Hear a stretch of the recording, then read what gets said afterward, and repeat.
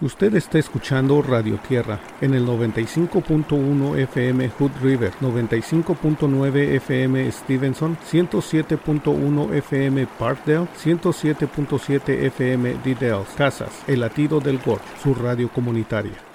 Hola, buenas noches. Usted está escuchando Conoce tu Columbia, un programa producido por Columbia River Keeper. Yo soy Ubaldo Hernández. Esta noche va a estar con nosotros Marta Verduzco, Tita, como muchos la conocemos aquí en la comunidad. Está con nosotros Carlos Marroquín. Él ha sido también un residente por mucho tiempo en nuestra comunidad. Pues bueno, vamos a hacer una pequeña introducción de quiénes somos para que nos conozca el auditorio.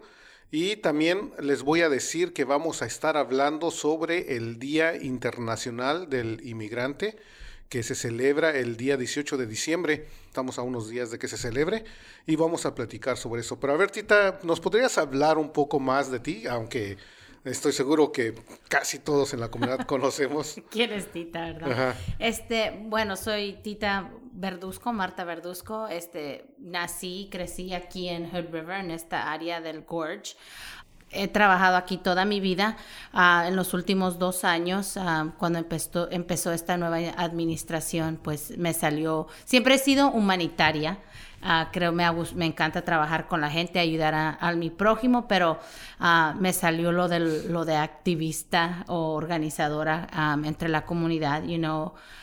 Siento que nunca es por demás una voz más para los latinos, para abogar por ellos. Entonces, siento que esa es mi misión ahorita, de trabajar y abogar por mi gente. Entonces, eso es parte de lo que estoy haciendo en conjunto de trabajar y todo lo demás que exige la vida. Es cierto, nunca hay una voz de más para hablar sobre los derechos de los inmigrantes, y no nada más en los inmigrantes, pero cuando hablamos de justicia social. Claro, es cierto, y eso es una de las cosas, creo que más adelante podemos hablar, que sí somos me siento que soy una voz de los latinos, pero en realidad, como ciudadanos o residentes de aquí del pueblo, pues todos queremos una buena educación para nuestros hijos, nuestros amigos americanos, una salud y todo eso. Entonces, es en general, creo, de alguna manera también. Así es. Carlos. Es un placer realmente estar aquí. Yo también he sido residente por muchos años en esta área. Conozco a Tita, la conozco y es un gran orgullo estar compartiendo micrófono con ella y estar hablando sobre la justicia social, que ella siempre la tuvo dentro de sí misma cuando ella era una jovencita. Yo ya tengo mis años por acá y años en general, y me llena de satisfacción encontrar esa nueva voz, que es lo que nosotros necesitamos. Súper feliz de verte, Carlos. Es la nueva voz y es la nueva generación la que nos va a llevar hacia el nuevo futuro. Esta administración está exactamente usándonos como blanco para promover esa política de odio, y nosotros como comunidad, independientemente de las creencias o de la historia que tengamos, necesitamos unificar fuerzas para salir adelante. Es un placer estar aquí. Muchas gracias. Pues vamos a dar inicio a esta conversación. Y para dar inicio me gustaría leer sobre lo que es el Día del Inmigrante, desde cuándo empieza. El 4 de diciembre del 2000, la Asamblea General de las Naciones Unidas, en las resoluciones 55 y 93, teniendo en cuenta el número elevado cada vez mayor de emigrantes que existe en el mundo, alentada por el creciente interés de la comunidad internacional en proteger efectivamente y plenamente los derechos humanos de todos los migrantes, y destacando la necesidad de seguir tratando de asegurar el respeto de los derechos humanos y las libertades fundamentales de todos los migrantes, decide proclamar el día 18 de diciembre, Día Internacional del Migrante. Esta fue una resolución que salió de las Naciones Unidas en base a la gran cantidad de comunidades que están migrando por necesidad, saliendo de sus comunidades a otros lugares para buscar una vida más tranquila, tal vez mejor vida para ellos y sus familiares. Entonces eso es lo que está por venir. el día 18 de diciembre. Nosotros queremos compartir esto con nuestra comunidad y también queremos escuchar voces de nuestra comunidad, qué es lo que piensan ellos, cómo ellos se ven como inmigrantes, como migrantes, ¿verdad? Así es. Creo que esa es una de las razones que creamos Hood River Latino Network, porque vimos esa necesidad que algunas veces las personas no saben a dónde ir, o quizás sí saben, pero siempre cuando no conoces a alguien hay un poquito de temor, ¿verdad? De abordar, incluso a mí me ha dado a veces, ¿haré esa pregunta o no haré esa pregunta, verdad? Entonces queremos crear un ambiente donde la gente pueda simple y sencillamente mandar un mensaje o introducirse a la Facebook y que puedan encontrar esa información que a veces necesitan.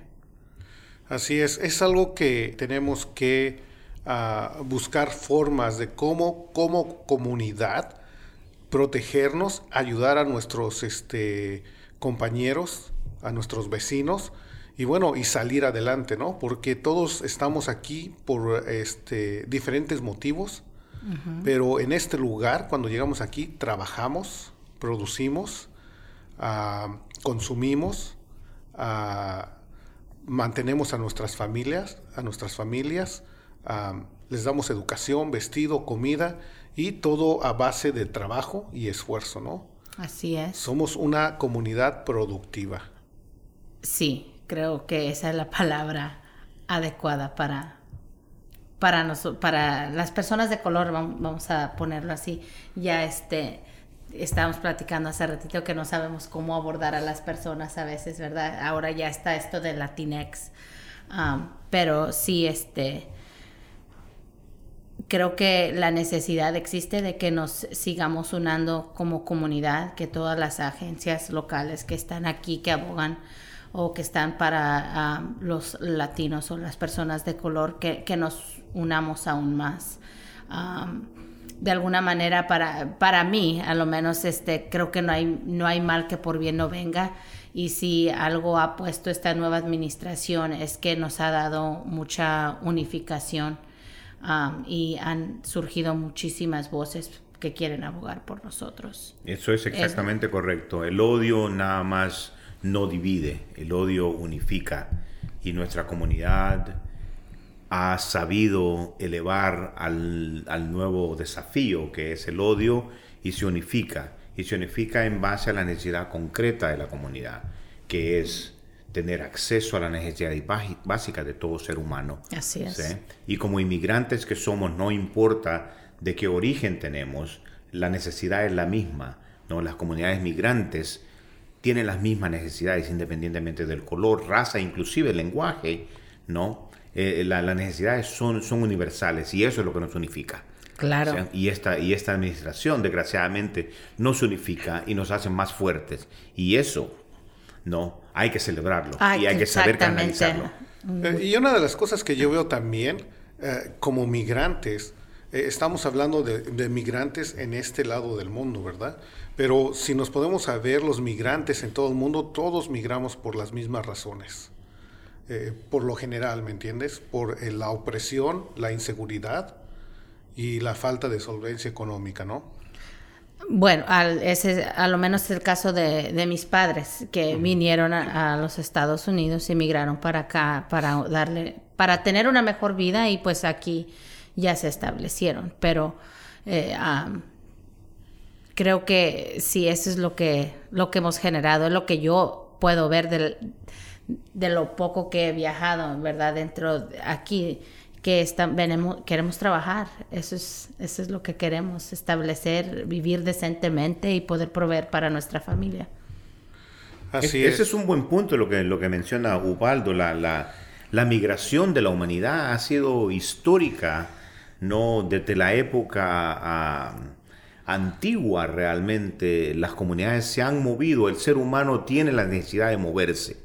El ser humano siempre se ha movido, ya sea por necesidad o por curiosidad o por la necesidad de sobrevivir.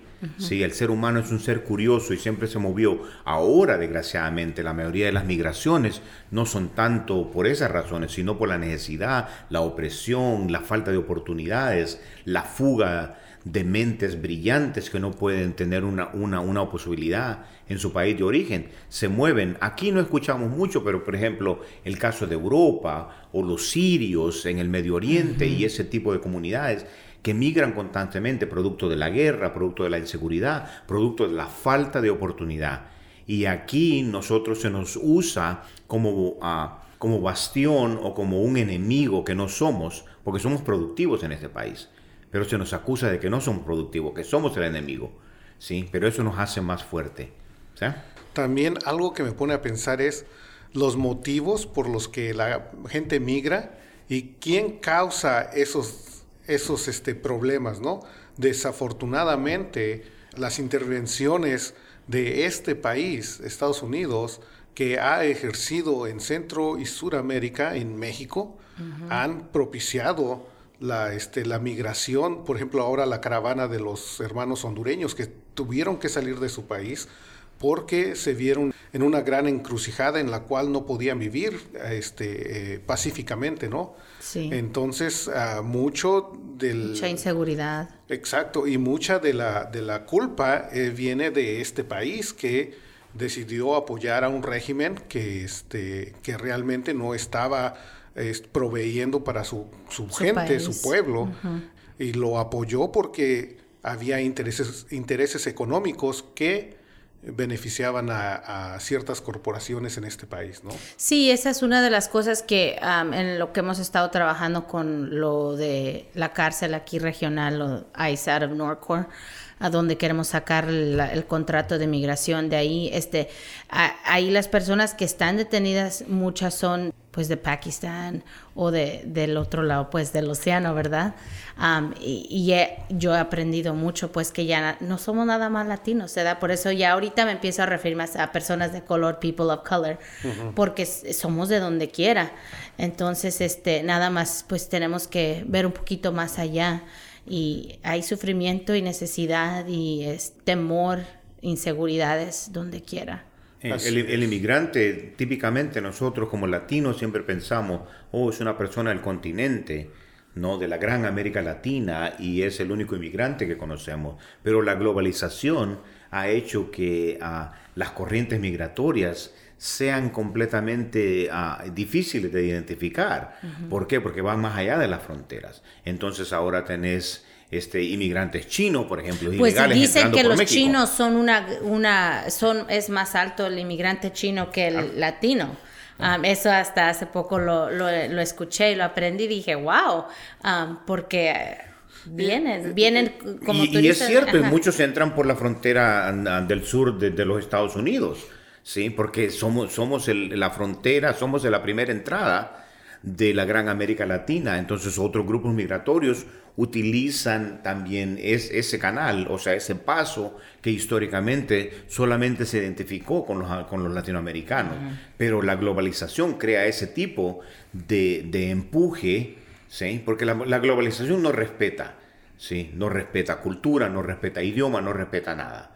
¿Sí? Entonces, pero eso crea otra serie de problemas económicos, problemas sociales, y ahora estamos viendo los resultados. Y una de las cosas por las cuales nosotros no hablamos mucho sobre eso es porque la administración en este momento de este país nos ha puesto color, ¿me entiendes? Entonces ellos están enfocándose en la gente morena, ¿me entiendes? Sí. Están poniéndole un color, lo que es un racismo, ¿verdad? Totalmente. Y entonces nos están poniendo el estigma de que si eres moreno o negro, bueno, pues eres ya sea... Bad hombre. Un mal hombre, un delincuente. Entonces es un problema que pues se nos está poniendo que a nosotros. Que a todas, o sea, todas las personas que no somos blancas, que corremos ese riesgo de que nos cuestionen o nos apunten o nos quieran interrogar donde quiera que vayamos. Eso es lo que ha creado, ¿verdad? Nos quieren atemorizar cuando eso pasa. Abrió una puerta grande para que la gente tuviera alas para querer gobernar de alguna manera, creo, como que no hay consecuencias por ser grosero con una persona. Sí, prácticamente se normaliza, ser ¿no? El normalizado. lenguaje ofensivo, el lenguaje racista, el lenguaje de discriminación, el lenguaje de poder decir lo que piensas sin necesidad de pensar en lo ofensivo que eso puede ser para otro ser humano, ¿no? Entonces se pierde un poco de civilidad, ¿sí? Y yo pienso que cuando estás mandando ese mensaje, y muchos de los organismos de poder, esta administración en concreto, es muy buena en dividir y constantemente decir, este es el enemigo, no es este otro de color morenito o de color diferente o de pelo chinito o lo que sea, no, ese es el diferente, ¿no? Y eso crea la división, cosa que nos causa otro tipo de problemas, porque ya teníamos suficientes problemas antes de que esta administración llegara. Ahora tenemos otro problema encima de eso, ¿no? Bueno, y es que parece que esta administración ha sabido explotar el dicho de divide y vencerás, ¿verdad? Porque los migrantes en este país somos de muchos colores. Ha hecho que migrantes chinos, Canadá, ¿cuántos migrantes canadienses no hay aquí? Bastante. Sin documentos? ¿Y quién los hasta en México está? En serio, ¿no? ¿Y quién los juzga? ¿Quién los sigue? Sí, porque es una cuestión de color, ¿no? O sea, el problema es cómo te ves, ¿sí? El asunto de la discriminación, el asunto de divide y vencerás, no es tanto el asunto de dividir, sino dividimos en base a color. Claro. ¿Sí? O sea, acá hay inmigrantes de otro color que no se les ve con con el mismo ojo que se nos puede ver a nosotros, por ejemplo. Sí. Pero estamos en la misma situación. ¿Sí? O sea, hay división, hay diferentes formas de que la gente se relaciona con lo que se supone que es un inmigrante indocumentado. Sí. Y los únicos que se benefician, las corporaciones que están obteniendo dinero de esto, ¿no? Por ejemplo, las cárceles. Sí, están a profit.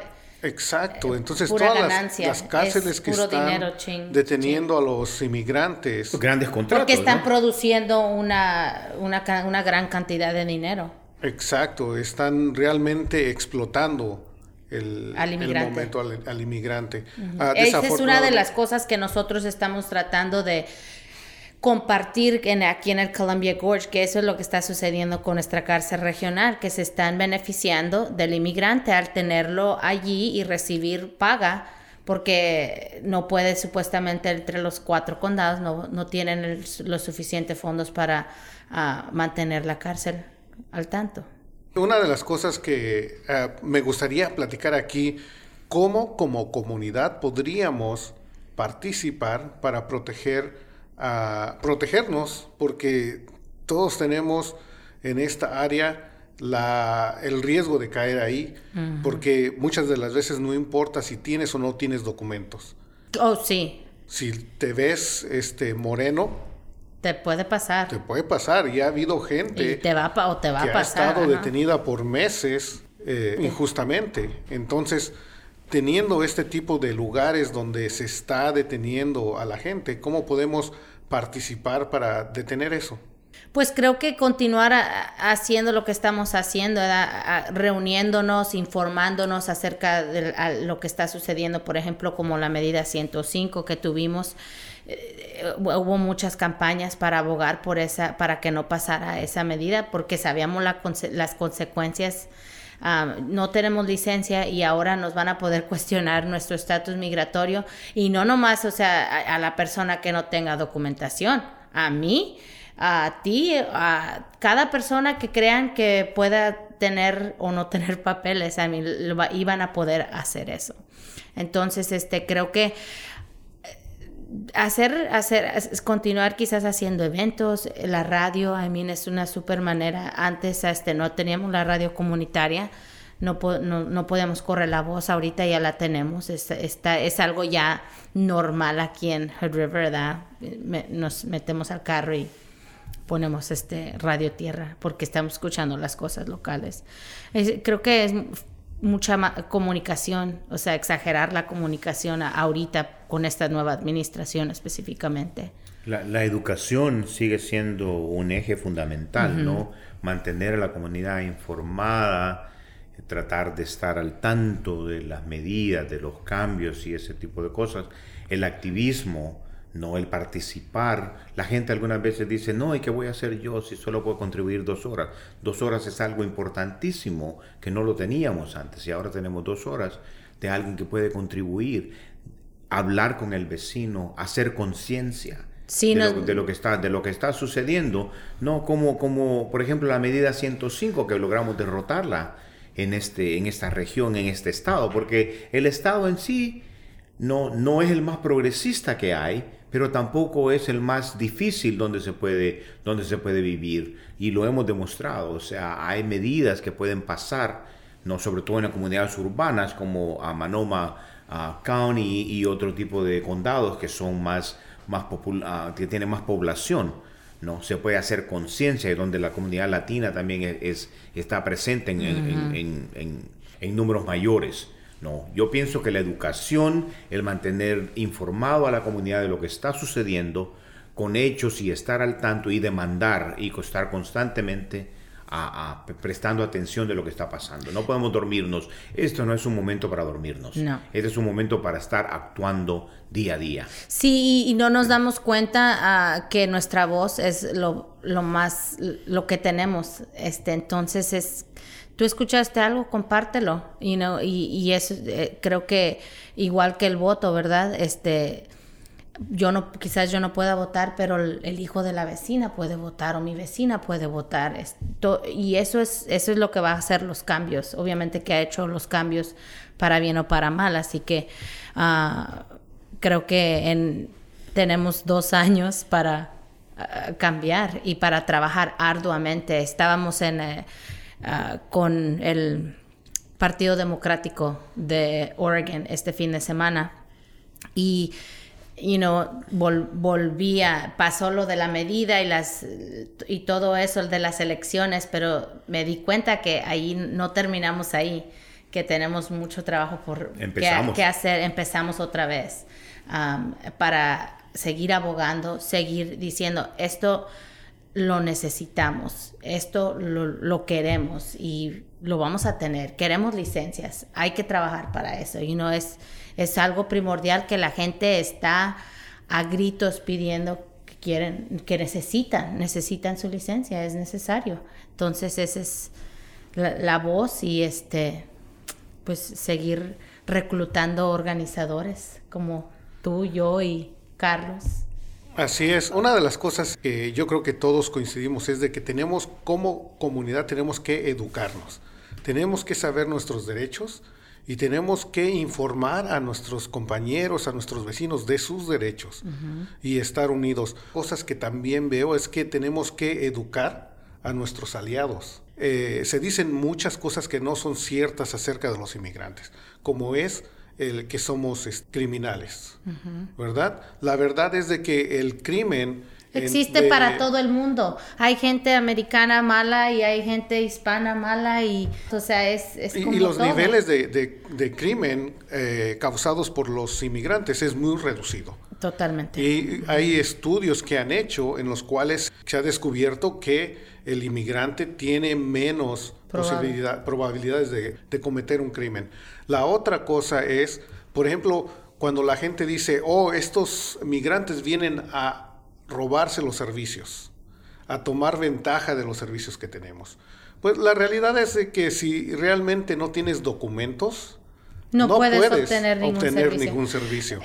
Mira, una de las cosas que descubrí ahora que estaba en esta conferencia es de que por debajo de la mesa o por abajito, no lo están promoviendo, pero la administración con el Department of Homeland Security quieren ahora que si tú eres indocumentado, pero tus hijos son ciudadanos, que tus hijos ya no califiquen para ningún beneficio por ser hijo de una persona indocumentada.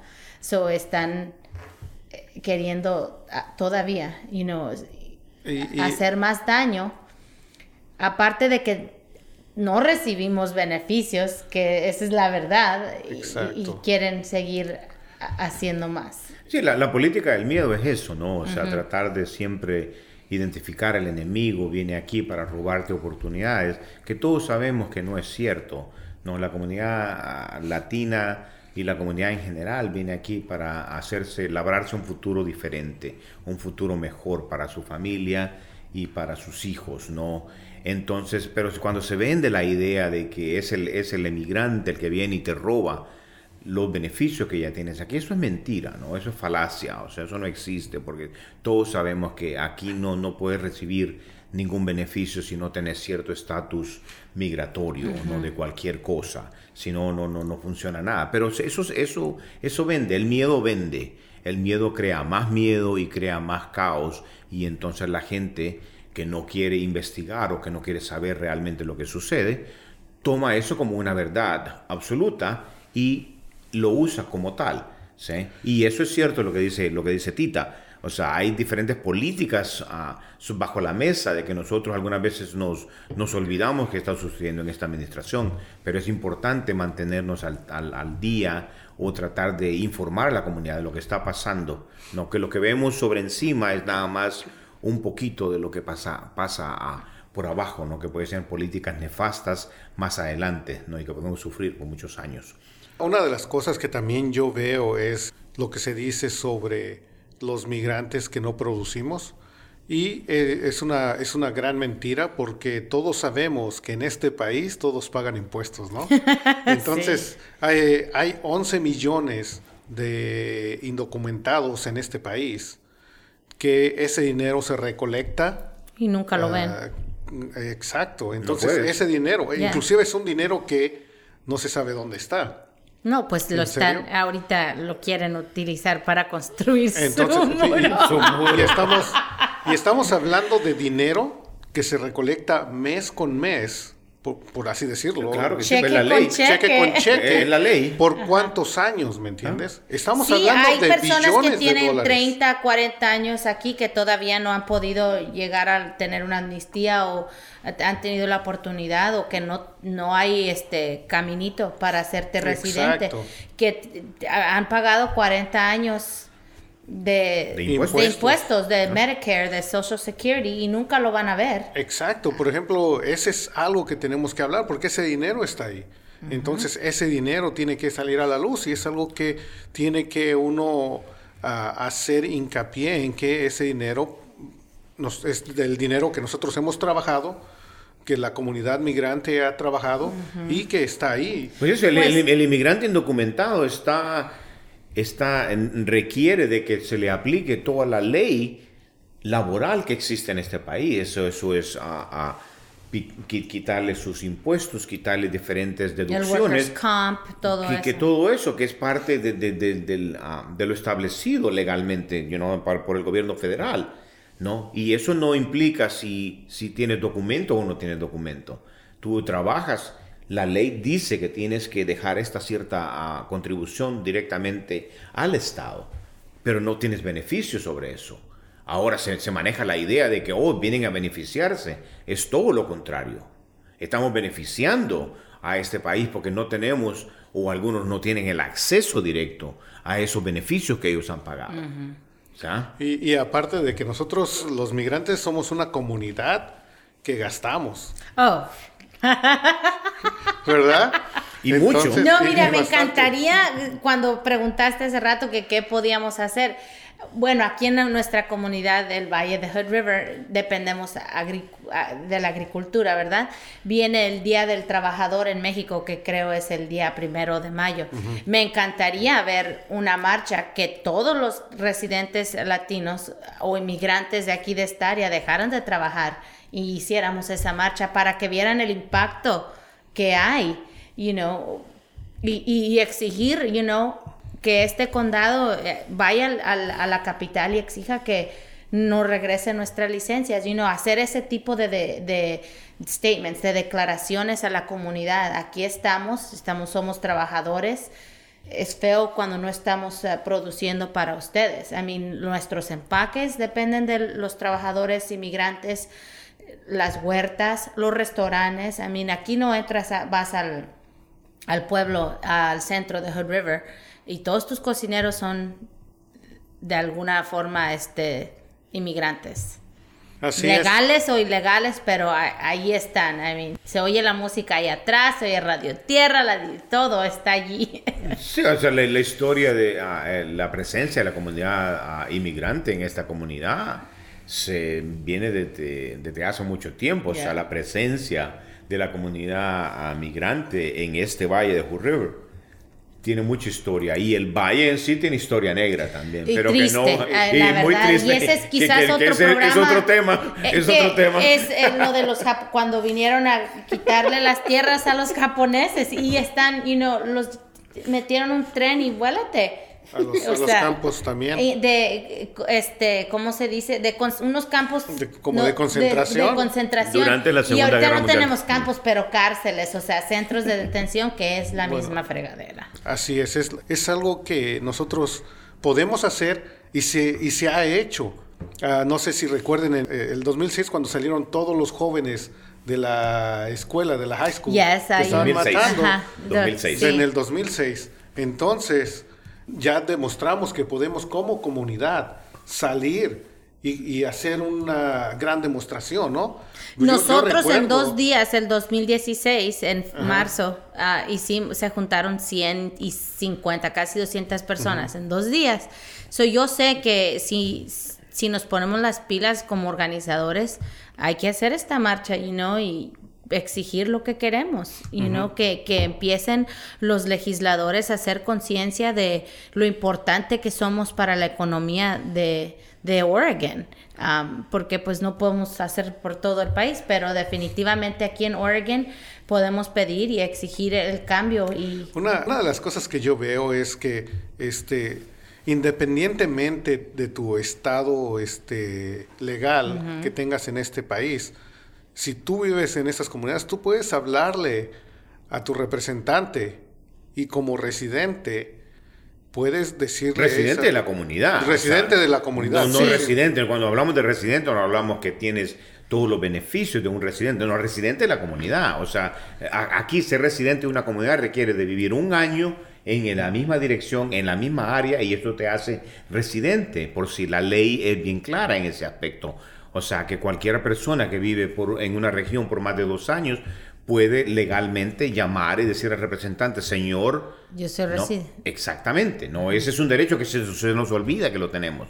Exacto. ¿No? Y podemos, como comunidad, ¿sabes qué? Podemos hablarle a nuestro representante. Claro que decirle, por favor, nosotros pagamos nuestros impuestos. Exacto. Y queremos que esto que suceda esto, o detener algo que no nos parece, ¿me entiendes? Exacto. Entonces podemos ejercer nuestros derechos de una forma efectiva. Exacto. El poder de la voz que nosotros no utilizamos porque desafortunadamente venimos de experiencias donde nuestra voz no cuenta. Entonces no tenemos esa cultura, no tenemos esa posibilidad de usarla. Pero creo que estamos empezando poquito a poco a despertarnos y a entender que el voto sí funciona y que la voz también funciona, y creo que eso es uno de los grandes descubrimientos de la comunidad inmigrante en general. Sí. Y hay tantas cosas en las cuales podemos participar sin necesidad de decir quiénes somos o cuál es nuestro estatus migratorio. O sea, hay muchísimas cosas. Si es un evento que vamos a hacer, siempre ocupamos que alguien pegue un flyer, que venga a decorar, y en el evento obviamente vamos a compartir información. O sea, estando allí cooperando con lo más mínimo, a mí ya estamos aportando para abogar por nosotros mismos. Y esta conversación es bien interesante. Yo creo que tenemos que tener más programas donde hablemos sobre esto, porque es un tema muy extensivo, ¿no? Oh, sí, nunca. Exacto, y los problemas están ahí, y es algo que tenemos que reconocer que los tenemos que ver cómo trabajamos juntos para salir de esto. Informarnos, y las culturas son distintas. Conoce tu Colombia, donde es el medio ambiente. Exacto. Vivimos aquí, queremos que continúe siendo bello, o Hood River, Así Dalles, White Salmon, que todas estas áreas sigan permaneciendo bellas para las generaciones que vienen. Exacto, porque ese va a ser un estilo de vida que va a haber. Sí, y eso es lo que son cosas que, aún yo que nací aquí, que hasta hace poco empecé a darme cuenta. ¿Por qué estoy aquí? Pues porque aquí está pacífico, El agua no está filtrada, mi agua está rica, viene de la montaña. Esas cositas chiquitas que a veces no nos damos cuenta. Mi niño está en una escuela donde nada más hay 18 niños, ¿verdad? Ahí en Parkdale. Se siente uno seguro ahí también, y la mayoría de las escuelas acá en el pueblo también. Nos conocemos como comunidad, y algo que tenemos también como de comunidad, tenemos historias felices, ¿no? Sí. Tenemos experiencias gratas que también tenemos que hablarlas, ¿no? Uh-huh. Algo que es importante, es cierto, tenemos problemas que pueden bajarnos la moral. Todos tenemos problemas. Exacto. Ponemos la cara que quizás no pasa nada, pero nadie sabe lo que hay. Exacto. Pero hay cosas que también tenemos que hablar para que nos revivan la moral y decir, hey, ¿sabes qué? Esto ha pasado en nuestra comunidad. Esto es lo que nos ha beneficiado. Uh-huh. Podemos hablar de que, por ejemplo, en Hood River, la gente está creándose más conciencia en apoyo a los inmigrantes, ¿no? Y estamos siendo sí, hay bastantes aliados, nada más. También creo que los tenemos que educar en cuanto a la cultura, por qué hacemos las cosas de una manera, por qué hay el temor, me he dado cuenta de eso, y a veces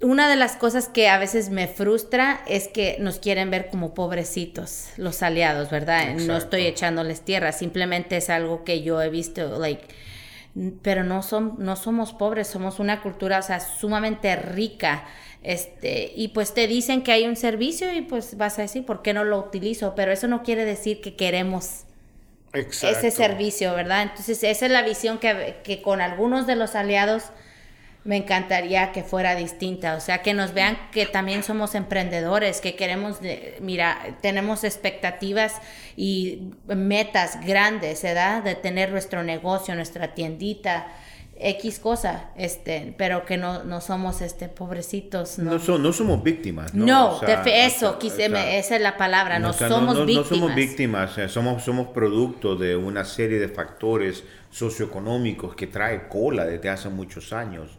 No, pero siempre sí hemos sido una comunidad emprendedora, próspera, ¿no? Y próspera, y que hemos hecho en esta comunidad. O sea, aquí hay historias de la comunidad emprendedora que no se necesita ver por mucho, están ahí enfrente de ti. Está Juanitas. Por ejemplo, exactamente.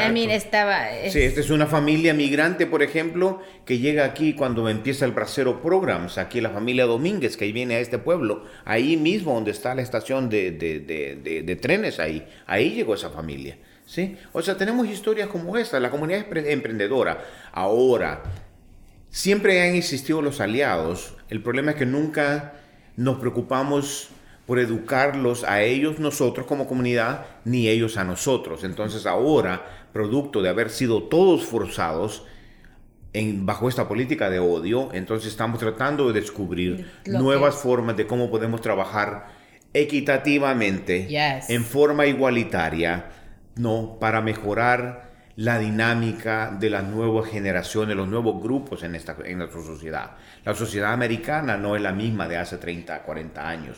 Es una sociedad más mixta y más de color moreno, quieran o no quieran. Yo he tenido la oportunidad de hablar con algunos grupos, y algo que yo les he comentado es de que nosotros como comunidad queremos que se nos respete. Nosotros no somos los débiles, no somos el grupo que necesitamos ayuda, nosotros somos aliados, porque los problemas que tienen las comunidades residentes blancas en esta área son los mismos problemas que tenemos: la educación, los salarios, la vivienda. Entonces nosotros tenemos que trabajar como aliados en nuestra comunidad. Exactamente. Nosotros tenemos los mismos problemas y tenemos la misma y ese es voz. El mensaje que Hood River Latino Network quiere dar, ¿verdad? Tenemos los mismos problemas que ustedes y las mismas necesidades, y queremos lo mismo para nuestras generaciones venideras, ¿verdad? Entonces, creo que es cuestión de seguir trabajando, comunicarnos y seguir, pues, y educándonos de ambas partes, involucrarnos. Sí, yo lo que les he comentado en algunas ocasiones también es cuando les digo en que cuando tú ves a un inmigrante, tienes que ver a una persona que atravesó el océano, a una persona que viene del sur de América, que atravesó 3, 4 fronteras. Le digo que llegó a este país, aprende el idioma, trabaja 2 trabajos, viste a su familia, le da educación. Y no tiene papeles. ¿Y dónde está la debilidad en eso? No somos una comunidad débil. Somos una comunidad fuerte que queremos mejorar nuestra vida y venimos a mejorar también la vida de las comunidades en donde vivimos. Lo que pasa es que se olvida, ¿no?, que esta sociedad en sí es una sociedad también de inmigrantes. Gente que llega bajo otras necesidades para forjarse un mejor futuro. Y se nos olvida luego de que te estableces y haces tu vida y haces todas otras cosas. Pero igual como ellos nunca fueron una comunidad débil, al contrario, una comunidad que toma riesgo, ¿no? El hecho de arrancarte de tus propias raíces, eso es un riesgo en sí. Eso es un acto de valentía total.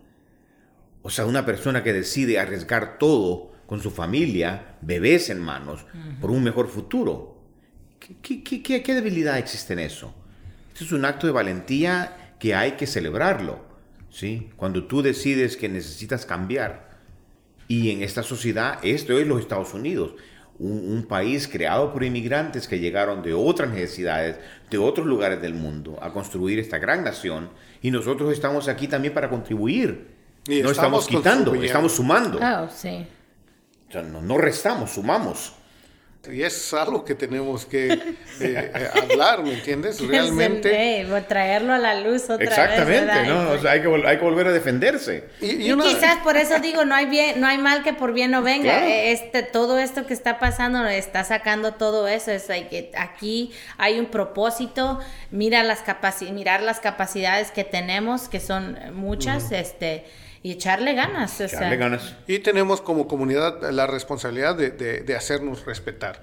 Por ejemplo, mira, una de las cosas, y tal vez esto sea un poco controversial en nuestra comunidad, y yo veo con el término de Latinx.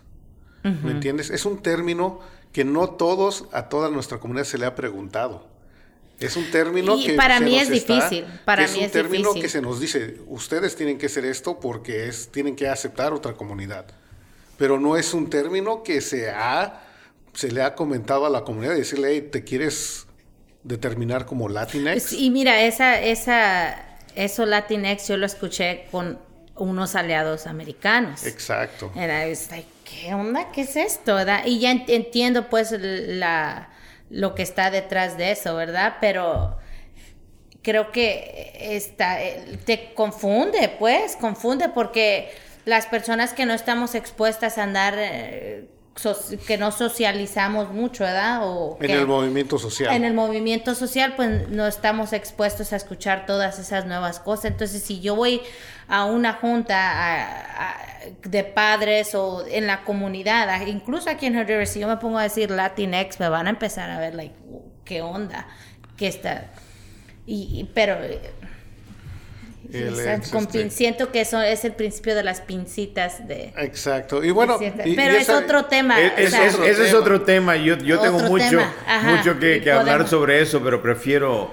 Yo respeto a todo el mundo, que quede claro, ¿ok? Prefiero que sea un programa exclusivo solamente para eso, porque creo que el tema da para más de simplemente una X, un poco más profundo. Este es mi punto de vista. Claro. Yo estoy de acuerdo. Humildemente y con respeto, ¿no? Y con respeto. Aprender muchísimo acerca de eso, y por eso no lo uso, porque ese es mi problema. Tengo el conocimiento el problema necesario de imposición. Para si alguien me cuestiona por qué qué es Latinx, I don't know, que según somebody told me. Alguien me dijo, claro, alguien me impone ahora. Me impone. Ese es mi problema. Porque según es inclusividad para Exacto. todos, ¿verdad? Entonces, y ya no voy a decir más porque ya no sé más, Exacto. Así es. Pero bueno, eso dan para mucho, para otro tema. Y eso es algo que es bien interesante, que son cosas que tenemos que hablar. Y a mí no me da pena decir, si algo no lo sé, yo no sé, pero yo voy, investigo y pregunto a ver qué onda. Sí, y hay que seguir la conversación, y son temas que tenemos que analizar también nosotros como comunidad para educarnos y educar a nuestros aliados, ¿verdad? Para que nos veamos ojo a ojo, frente a frente, y decidamos Sin ningún prejuicio. cómo comportarnos en nuestras comunidades. Una de las cosas que me gustaría platicar un poco más también es sobre los motivos de las migraciones, ¿no? Muchas de las veces los motivos son económicos,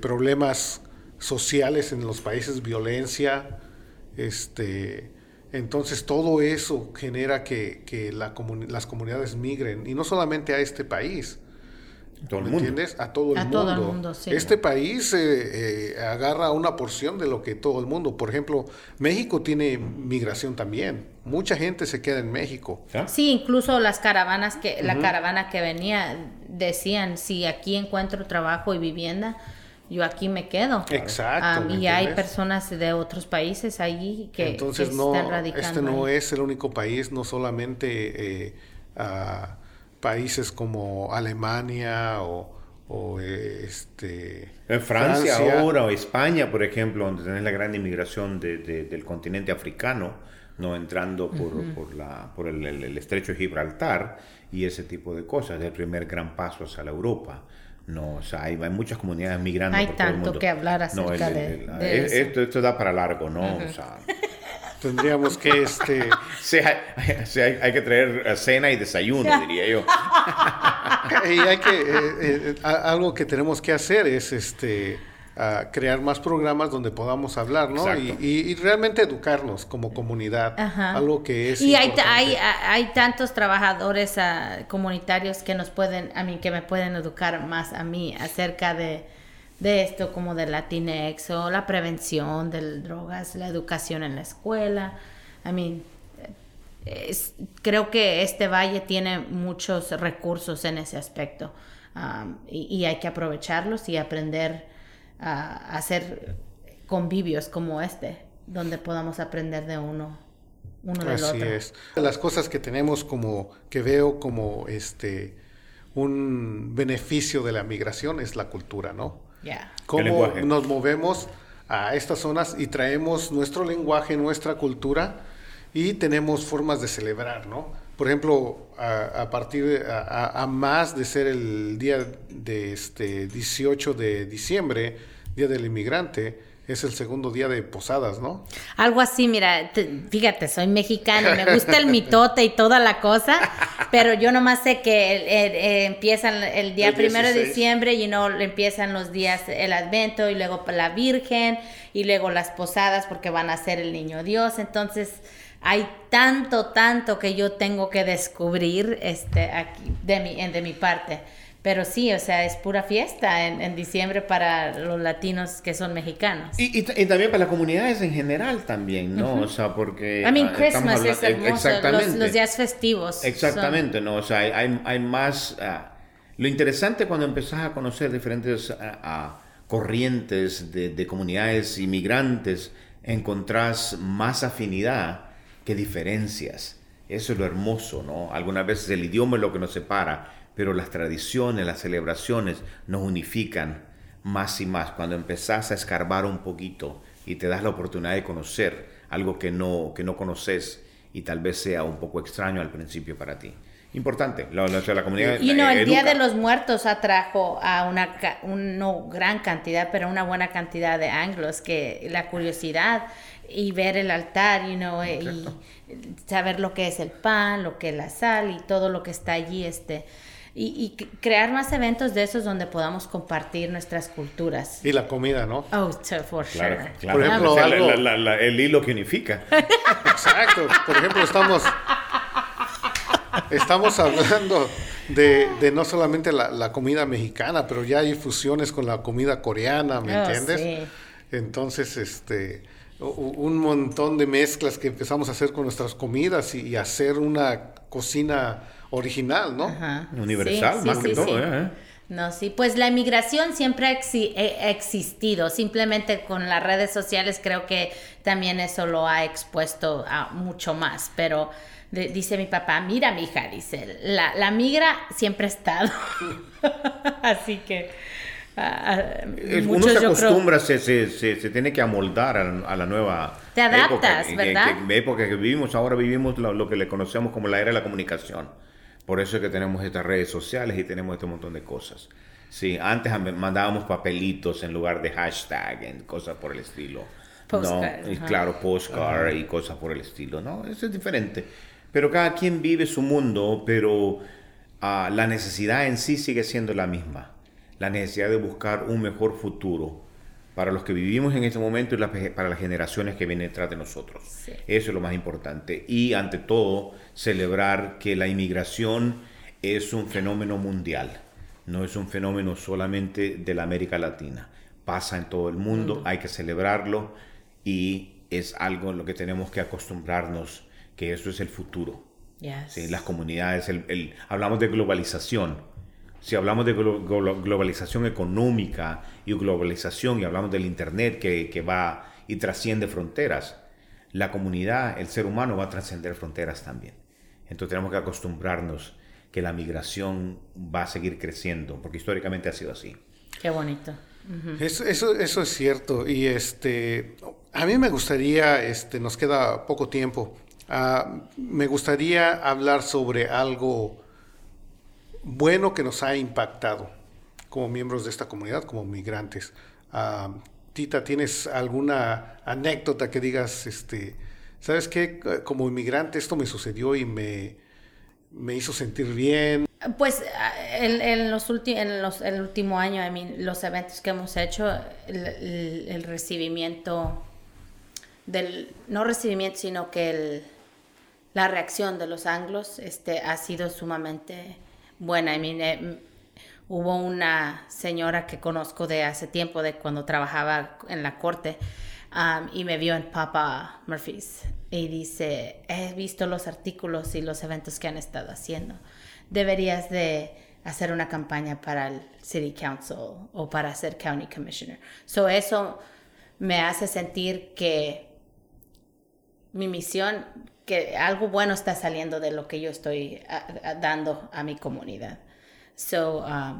Y me hizo sentir que nuestra comunidad es importante, aunque sea esa persona, algo está cambiando. Las mentes están caminando, conociendo, uh-huh, viendo nuevas cosas. Así que ese es lo. Y el periódico también nos ha estado apoyando arduamente aquí, el de Hood River. Siempre ponen la información en el periódico y eso quiere decir mucho, al parecer no, pero la gente lo ve. Entonces, bien sean hispanos o americanos, las cosas están cambiando y vamos a seguir, hay que seguir. Carlos. No, como comunidad y como inmigrante, no, casi 32 años en este país. Este es mi país. Yo aquí crecí, me formé en otro aspecto, he criado una familia en este país, personas muy exitosas, no. Pero como inmigrante uno siente que pertenece a este lugar, ¿no? Y la posibilidad de llevar en alto el nombre de la comunidad inmigrante, independientemente de la región en la que uno vive, ¿no? Y estar tratando de dar su granito de arena. En esta comunidad hemos trabajado por años tratando de organizar la comunidad y que se nos vea como una comunidad de presencia importante, uh-huh, pero siempre dábamos con esa piedra, porque las condiciones aparecían o aparentaban normales. Ahora que tenemos una administración de odio, creo que ha abierto los ojos a la otra comunidad y entre las dos comunidades nos estamos acercando más y buscando formas de empezar a crear un futuro que nos va a beneficiar mutuamente, viendo de cara a muchos años por venir, ¿no? Y como inmigrante yo estoy agradecido de vivir en este país y contribuyo día y noche y respeto y tomo lo bueno que hay aquí, pero también traigo lo bueno y malo que yo he tenido también, uh-huh, como cultura, ¿no? Entonces uno tiene que amoldarse y seguir aportando, ¿no? Aportando día a día, ¿no? Porque eso es, el inmigrante viene aquí a aportar día a día y eso hay que celebrarlo todos los días. Así es. Si los miembros de nuestra comunidad quieren participar, Tita, se pueden comunicar contigo. Todo cuesta dinero, ¿verdad? Antes teníamos un website, un sitio de web, pero cuesta dinero y pues no somos lucrativos. Cada evento que hacemos es donaciones que dan y se usa para eso y entonces tenemos el Facebook que es gratuito, que manden un mensaje al Facebook o me manden un texto al 541-490-5579 y nos ponemos de acuerdo. Así es, y estos son lugares donde la comunidad puede aprender más, puede pedir información y estamos, si quieren participar, voluntariar. Sí, cuando haya los eventos, lo primordial es cuando haya las marchas, porque eso es lo que nos enfocamos, ¿verdad? Las marchas o manifestaciones ya sea para celebrar algo o para llamar la atención porque hay la necesidad de algo, ¿verdad? Pero, por ejemplo, en el desfile del 4 de julio, puedes arrimarte a la caravana que llevamos allí y caminar, que se vea el impacto que habemos, ¿verdad? Y con la música y los caballos, así que como quieran, no vamos a negarle a nadie que nos quiera ayudar. Así es. Y queremos crear puentes y trabajar también más con las agencias de la comunidad. Bueno, y esa es una buena oportunidad para que la comunidad participe y se sienta con mucho más poder, crear poder en nuestra comunidad. Y cuando somos mucho, el temor de que pueda llegar la migra o lo que sea, pues es menos, porque es una bola, ¿verdad? Y no van a ir a interrogar a cada persona que está ahí. Entonces, si cantidades masivas, o sea, estamos más seguros y siempre cuidamos a que haya personas que estén observando a nuestro alrededor cuando hay este tipo de eventos para, que la gente se sienta seguros de que... Así es. El dicho es bien claro, ¿no? La unión hace la fuerza. Ajá, y entonces, eso es lo que queremos. Eso es importante, ¿no? Entonces, ahí sale el tip, ¿no? Si usted participa en demostraciones, todos los días hay manifestaciones en la cárcel. Ahorita en el invierno a mediodía, de las 12 a la 1. Si usted vive en The Dalles, puedes ir de las 12 a la 1 con tu bandera o ahí tienen pancartas. Y simplemente estamos demostrando solidaridad hacia esas personas que están detenidas ahí. Esa es una manera de demostrar que estamos unidos con todos los inmigrantes. Y llevan 580 días, todos los días que hemos estado ahí, aunque haya una persona... Pero ese es el tiempo. Es constante. Bueno, y toda esta información, si usted quiere participar y quiere saber más, pues puede contactar a Hood River Latino Network en la página de Facebook y o mandarle un mensaje al teléfono que Tita nos el 541-490-5579. Así es. Yo soy Ubaldo Hernández, usted ha estado escuchando Conoce tu Columbia, este es un programa producido por Columbia River Keeper y lo invitamos a que nos siga escuchando cada otro martes de 7 a 8 de la noche en Radio Tierra o puede visitar la página en el internet de Columbia River Keeper y en la sección de español, ahí vamos a tener el programa para que si usted no lo puede escuchar a esa hora, pues bueno, cuando llegue a casa o si usted pensó que esta es una información importante que le interesaría a alguien de su familia, algún amigo, pues le puede decir, ahí sabes que puedes escuchar el programa en la página de internet del Columbia River Keeper. Hay una sección en español y usted puede ir y encontrar ahí el audio. Así es que nos despedimos por esta noche. Muchas gracias por habernos dado la oportunidad de acceder a sus hogares. Gracias a ti por invitarme. Me la pasé súper y pues vi a Carlos y a Felipe y a ti otra vez. Gracias por la invitación y aquí estamos listos pues para el próximo tema. Así es. No dejen de escucharnos. Conoce tu Columbia. Vamos a seguir trayendo temas que son de importancia para nuestra comunidad y tenemos un grupo de miembros de la comunidad que están participando con nosotros para producirlos, para participar, hablar. Así es de que estén en sintonía y los dejamos. Buenas noches. Hasta luego. Usted está escuchando Radio Tierra en el 95.1 FM Hood River, 95.9 FM Stevenson, 107.1 FM Parkdale, 107.7 FM Dedales, Casas, El Latido del Gorge, su radio comunitaria.